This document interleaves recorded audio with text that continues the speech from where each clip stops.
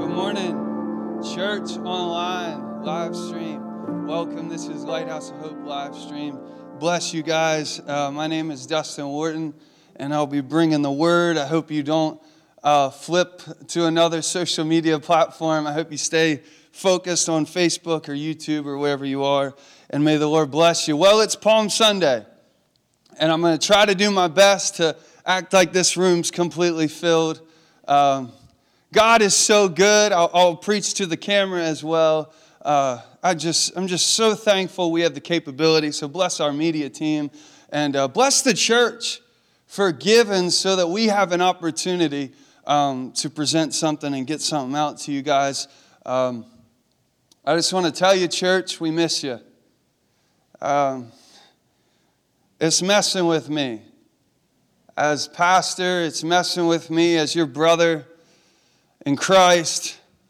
I want to see you. I saw Mr. Jeff Yoder at Lowe's the other day, and I told him that I was preaching this week, and he was like, I'm not going to miss it. I'm not going to miss it. And so I'm really excited to continue this series with you guys called The Shadows of the Cross. Pastor Tim and Pastor Sean preached last week, and I just want to continue along with where we're heading with a message entitled The Sacrificial Servant. A life that costs you something. And when I was thinking about, Pastor Tim kind of gave us some parameters of where we were going to go, with Pastor Sean, with the Exodus and things like that. The direction we were heading into Easter, and mine was this, I believe, suffering servant or sacrificial servant. And I was praying over my message, thinking about my message this morning. And honestly, I was like, man, kind of bummed out. I was like, I feel like we're at such a time with this COVID-19 thing that people just need some encouragement, right? We don't need to be hearing about, the suffering and the sacrificial servant and the way, we're supposed to serve and sacrifice. I want to give a word of hope to you. And I felt God whisper to my spirit, Dustin, you are giving a word of hope.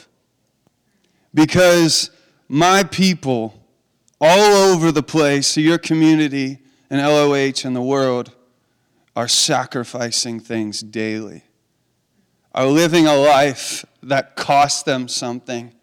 And I want you to go and preach a message of encouragement and affirmation to say that that is the direction that God wants you to go. And the church said, amen. Amen. So wherever you are, if you're a nurse, if you're a doctor, if you're a mom or a dad, or like my wife and you're pregnant and you're afraid and you're carrying this baby into a world of viruses and infections and all these things, fear not. Be not dismayed, because the Lord is with you. The Lord goes before you and beside you. And the Lord wants to encourage your heart today no matter what. That's what He does. That's who He is. Here's what I believe. I believe that we're called to live like Jesus. In this time, we're called to live like Jesus, and I want to illuminate that a little bit. Let's turn to our Bibles in Luke chapter 9, and that's where we'll get started. Luke chapter 9, verse 23. I'll give you some time to open up your phone, to put down that donut, and open up your Bible. Don't spill that coffee on the Bible. Man, it's kind of nice going to church at home, isn't it? A little bit? No. You miss us. You miss being here. Oh, man.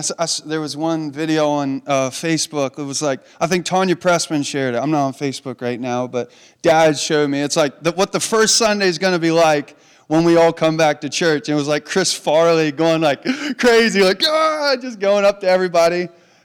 Stay 6 feet away. I'm going to need you to laugh through the computer screen so I get this. This helps me.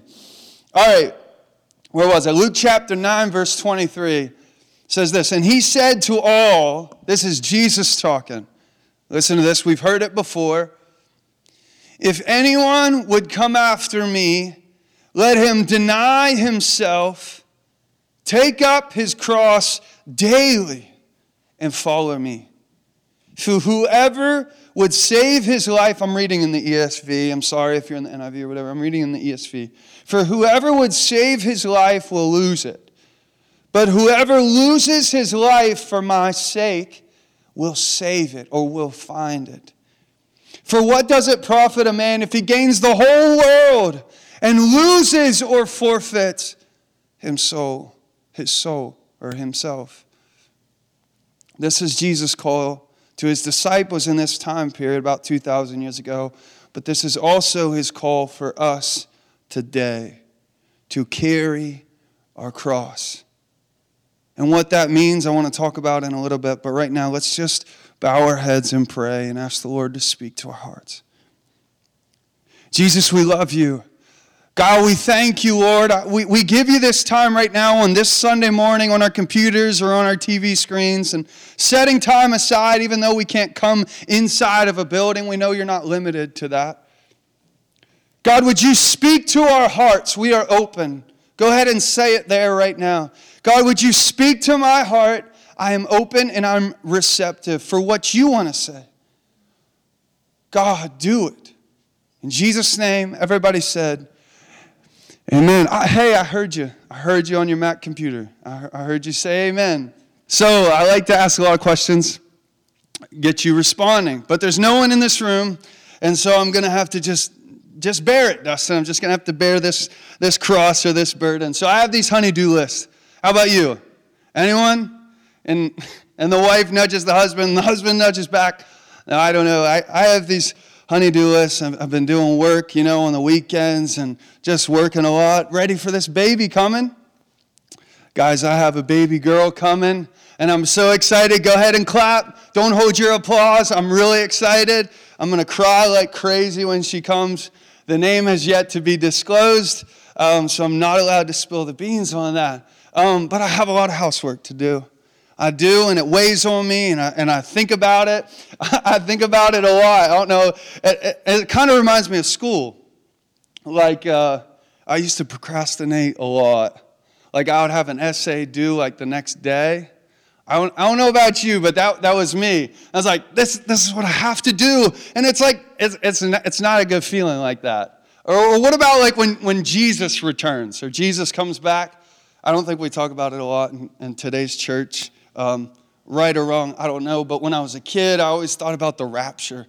It's like a scary word. The rapture's not even in the Bible, I don't think. And we talk about the rapture, and I had this wager with God when I was a kid, and I was like, God, I just want to make it to be 16 years old, where I have a girlfriend and I can drive a car. Like that was my wager. I think it was probably because our parents, right, like Brooke, we weren't allowed to date until we were 16. And so it was like this place, which isn't a bad thing. I'm a youth pastor. I'm like, man, if you're a guy, like just like have a relationship with sports or music or something right now. Like that can wait. Prepare yourself. And Josh is nodding his head right now. Go ahead, brother. Go ahead. But anyways, we think about this. If you do really think about this, that we have things we have to do before Jesus comes back. Maybe you have your bucket list. You want to travel to every country in the world, whatever it looks like.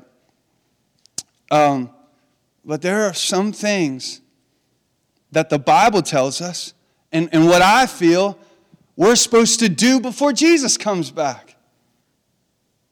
We are. And so what does that look like? If what I think is we're supposed to become more like Jesus. In the simplest way that I can phrase it. Before Jesus comes back, the church and us as individuals, as dads, moms, brothers and sisters, and family, friends, and sons and daughters, whoever you might be, is to become and to represent Jesus more clearly. And what does that look like? Jesus came to do two things. He came to do this, apart from, obviously revealing the Father and things like that. Jesus came to, number one, seek and to save that which was lost. That's Luke 19, verse 10. He came to seek and to save that which was lost. And then Mark 10:45, and this is the point we're going to talk about for the rest of today, this morning.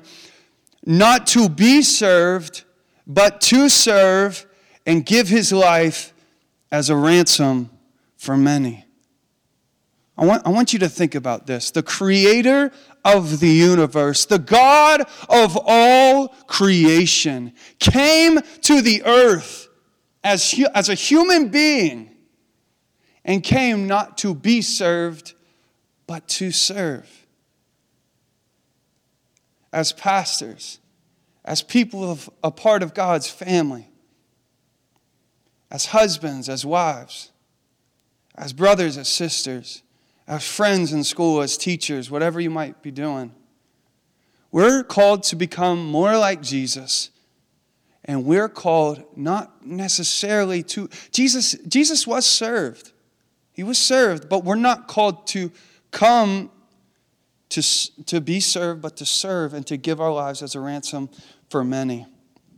And if we look in Luke chapter 9 again, let me read this one more time. If anyone would come after me, let him deny himself and take up his cross daily and follow me. I want you to think about that idea. So if Jesus came to seek and to save that which is lost, we're called to do the same. And if Jesus came not to be served, but to serve and to give his life as a ransom, to give his life, we're called to do the same. And we're also called to do it in this manner, to deny ourselves, to take up our cross daily and follow me. I don't know if you've ever heard someone say that, like, I'm just bearing my cross. I'm just taking up my cross. And I got to be honest, like I don't have too much bad things to say about it, but sometimes it seems like self-righteous or even like this, like self-righteousness or even selfish. Like, I'm gonna bear this cross. I'm gonna bear my cross. But what I think Jesus is talking, I think Jesus changes the meaning of carrying the cross. If you think about it in this time period where people are carrying their cross, a lot of them are murderers. A lot of them are bearing their own weight, or it's their own personal discipline. And Jesus changes it from that to a selfless act of servitude. Think about it. Jesus' cross was not for himself, but for others. And your cross is to be the same. This is important. Some of us feel we have crosses to bear. But they are, I don't want you to shake out of your slippers this morning. But they are just life consequences of our sins. They were not intended by God. Your sins have been completely forgiven. Is there a place of dying to sin? Of course. But you're not carrying the cross to simply die for your sins. No, Christ did that for you. As Christ carried the cross for you, you carry the cross for others. Think about it. Jesus' yoke is easy, his burden is light. But Galatians 6 verse 2 says this, carry each other's burdens. And in this way, you will fulfill the law of Christ. Think about it. Jesus' cross was not for himself. It was a selfless act of servitude. So what's the shadow? We've been talking about shadow of the cross of the Old Testament and how it reveals Christ. You remember Jesus said that the Scripture testifies about me. What's he talking about? He's talking about the Old Covenant. And although the Old Testament and stuff, we can get like a little bit confused about it, there are a lot of great themes, a lot of shadows, if you will, that show a lot about Christ. And I want to talk about Hosea and Gomer in a minute, but I want you to think before that about everything in your life that has a cost. Because I'm talking about being a sacrificial servant, and I'm not wanting to insult your intelligence. I know a lot of you guys are living lives of sacrifice. Sacrificing for your kids, sacrificing for your family. Think about everything that has a cost. I'll just list a few. Worship. Worship has a cost. Did we know that, church? David said, I will not give to God something that costs me nothing. David messed up a lot in his life, but he was a man after God's own heart, and I believe it's because he was a worshiper. Worship has a cost. Marriage and even singleness has a cost. To be devoted to that one person. John Bevere says this amazing, I want to share it. He says that when you vow to that person at the ceremony, it's like Jesus in the church, and you vow to serve them the rest of your life. And you might be sitting in a room right now that's even uncomfortable. Your husband might not even be watching this stream with you. I don't know what it feels. But I want to just challenge you to be like Christ. To lay your life down for those who don't even deserve it. Now, if it's abusive or physical of that nature, yeah, you might need help. But if you're in a relationship where both of you guys have committed to each other before God, you are called to serve that person the rest of your life. And it's honestly an amazing, amazing opportunity. I just want to bless you today. I want to encourage you today. Because maybe, and I have parenting, I have friendship, maybe you're in this time with this COVID thing and you have to be home a lot. And you can't let the workaholism distract you from being a good husband. Or you can't let the workaholism distract you from being a good dad or a good mom. And the reality is you can think about some moments like this, and Dustin asks you, what do we have to become before Christ comes back? And you're like, I haven't even thought about that. But now you have a moment that God has created for you, and even for me, to think about my life and think about where it's going. Think about am I just up in the sky or am I down in reality? Where Jesus says we have to be this way. We're called to be servants. We're called to lay down our lives. Everything has a cost. I'll keep going. Marriage, singleness, parenting, friendship, work, fitness. I had to add that in there, of course. No, but being healthy for your kids, it's important. All of it's important. It all has a cost. And even finances has a cost. When we give to God, that's the smartest thing we can do is give to God. You say, well, that don't make sense. I know a lot of things in the kingdom do not make sense. The first thing Jesus stand up and says is, blessed are the poor in spirit. I mean, think about it. The kingdom is so upside down. So we are called to carry each other's burdens. I don't want you to be uninformed that the kingdom of God comes with a cost.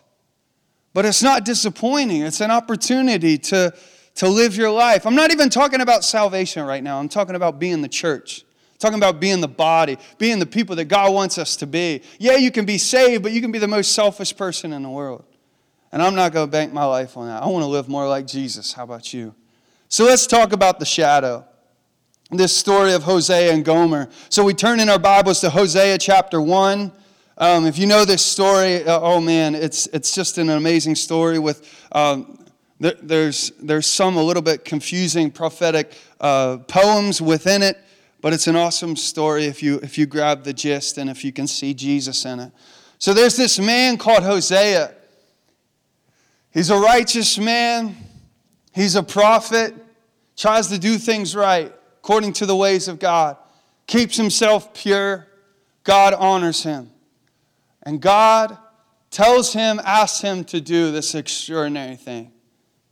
A thing a lot of us, I don't know if we would have the courage or the strength to do, or even to say, God, we believe that you want this. God, am I hearing you correctly?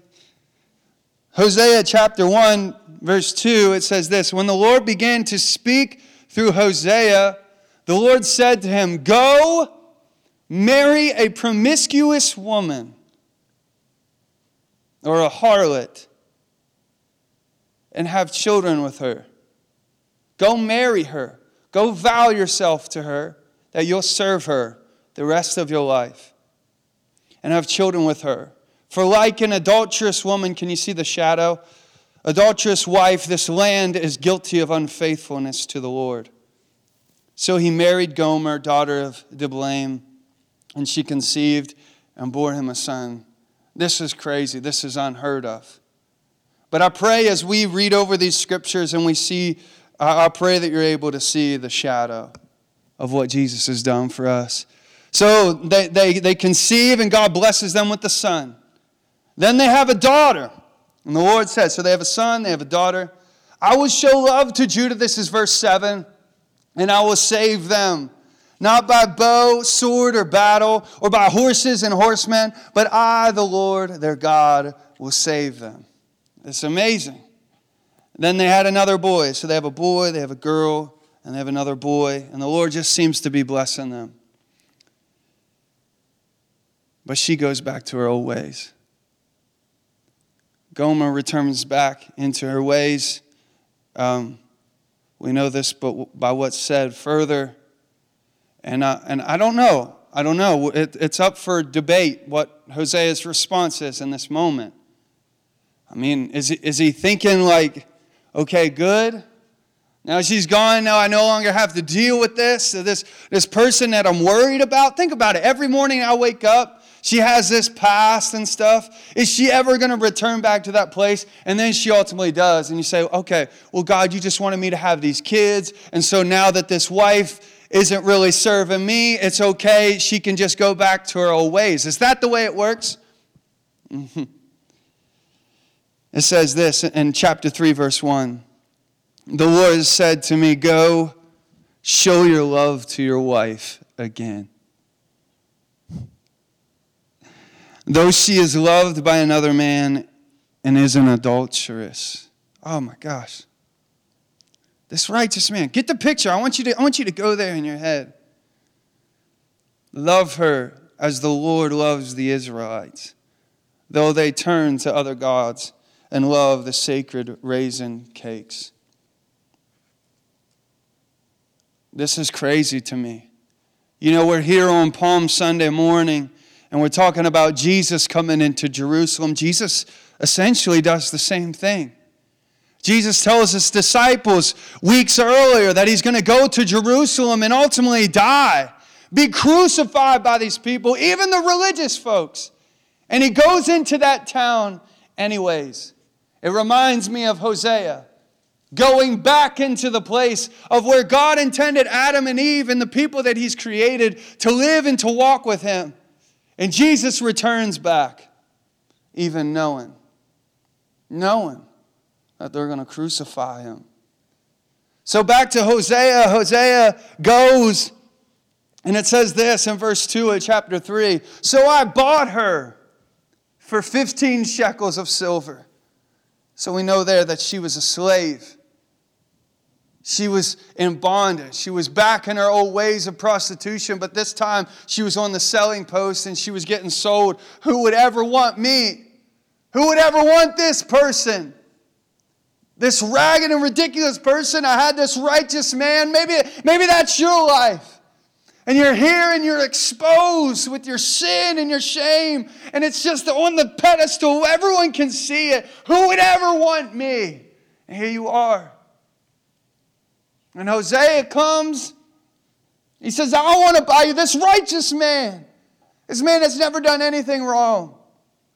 I want to buy you. And Jesus says the same thing. You say, but what? Hosea, like, she was already yours. Right? Like when you vowed, there was no divorce. Like, she's already yours and you're willing to pay for her. Well, it's the same thing with Christ. The Bible tells us the earth is the Lord's and the fullness thereof in Psalm 24, verse 1. And so everything is God, but God is willing to lay down his life and still pay the price for you. This is the sacrificial servant. This is what Christianity and Jesus is all about. So he goes and he buys her, even though she's already his. And he says, you are to live with me many days. And he says to you, God says to you, you must not be like a prostitute, where you sell yourself to whoever will have you, or be intimate with any other person. And I will be loyal, and I will behave the same way towards you. I want you to think about this. When Jesus came on that Palm Sunday, I don't know if it was Sunday, sorry, I don't know if it was or not. But when he came and the people were there in Matthew 21, and they were singing Hosanna. They were singing what it means is just save. It's a exclamation. It's a praise to God. They were saying Hosanna, save to the Son of David. Blessed is he who comes in the name of the Lord. Hosanna in the highest heaven. They said, who is this? And the crowds answered, this is Jesus, the prophet from Nazareth in Galilee. But listen to this, listen to this. Jesus already knew that those people that were declaring Hosanna wouldn't be there with him at the cross. Ultimately, they would be there to crucify him. And we have this story of Hosea and Gomer and the shadow of the cross. And we see that they have this moment of intimacy. And they have this series of life together. But ultimately, Gomer turns. But listen, after the people turn, Jesus still has an opportunity to turn away, and he doesn't. Jesus still prays, if there be any other way, but God, I want your will to be done. I want to have all the children in heaven with us on that day. And Jesus rises again. Praise be to God for us. That he didn't give up. That he was willing to be the sacrificial servant. That he was willing to lay down his life. And let me tell you, before Christ comes back, we're called to ask him to help us to do the same. And so I want to continue just with a couple more points in the final about 5 minutes. And Tucker, you can come up and play. When I would write essays in school, they would tell us, when you're writing some sort of persuasive argument, something to help your argument is to bring a counter argument and address the counter argument. And so when I'm talking about being a sacrificial servant, that all of us are supposed to be a part of this. Everything has a cost. And as a dad and a mom, you say, well, what about this verse, Matthew chapter 9, where Jesus quotes Hosea chapter 6, verse 6. And he says to the righteous people, go and learn what this means. I desire mercy, not sacrifice.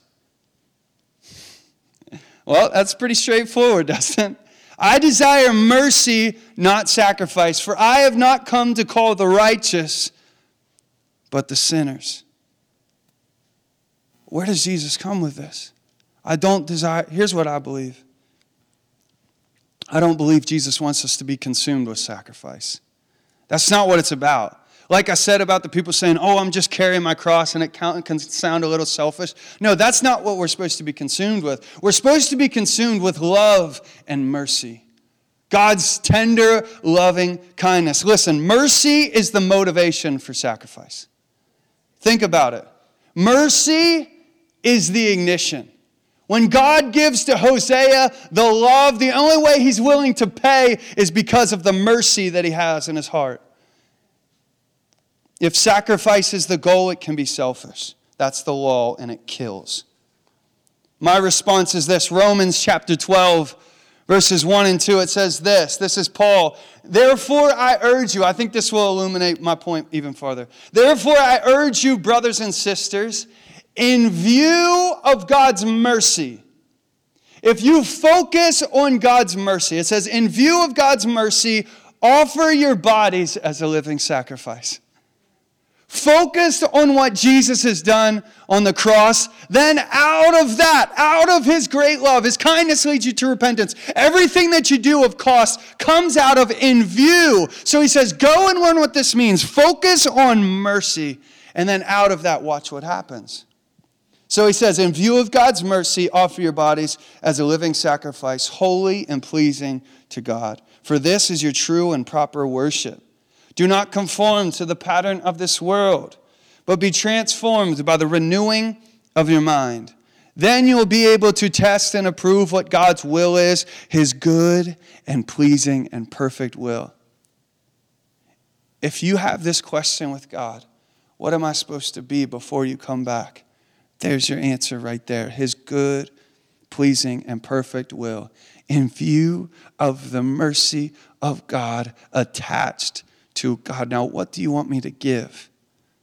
Not out of obligation, but out of opportunity. And so my final point of all this is a scripture that none of you guys know. John 3:16. And that's your cue just to go. And just This is it. This is it. If you need any more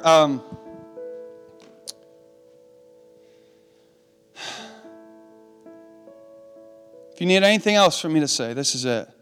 This is the sacrificial servant. If we're called to be like Jesus,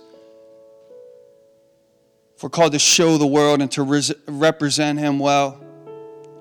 For God, this is mercy and sacrifice. For God so loved the world that He gave His one and only Son, that whoever believes in Him shall not perish but have eternal life. You see, we talk about God so loving all the time.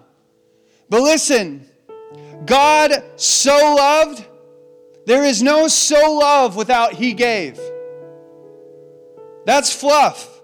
The talk, the I love you, but I don't do anything to support you and to be a part without the cost. I love you, so I give. I love my wife, so I give. I love my kids, so I give them time. I love my church, so I give them. I give opportunity. I give of myself. I love people, so I give. There's no I love without I give. That's the sacrificial servant. That's the shadow of the cross, and that's the life we're supposed to live. For God so loved the world. For God, come on, church. For God so loved the world. But we don't stop there. That He gave. That He gave. So if you love your family, then give to your family. So if you love your church, then give to your church. If you love your kids, then give to your kids. That's the way it's supposed to be. This is the shadow of the cross. This is Jesus. And this is Christianity for us. A life that costs us something.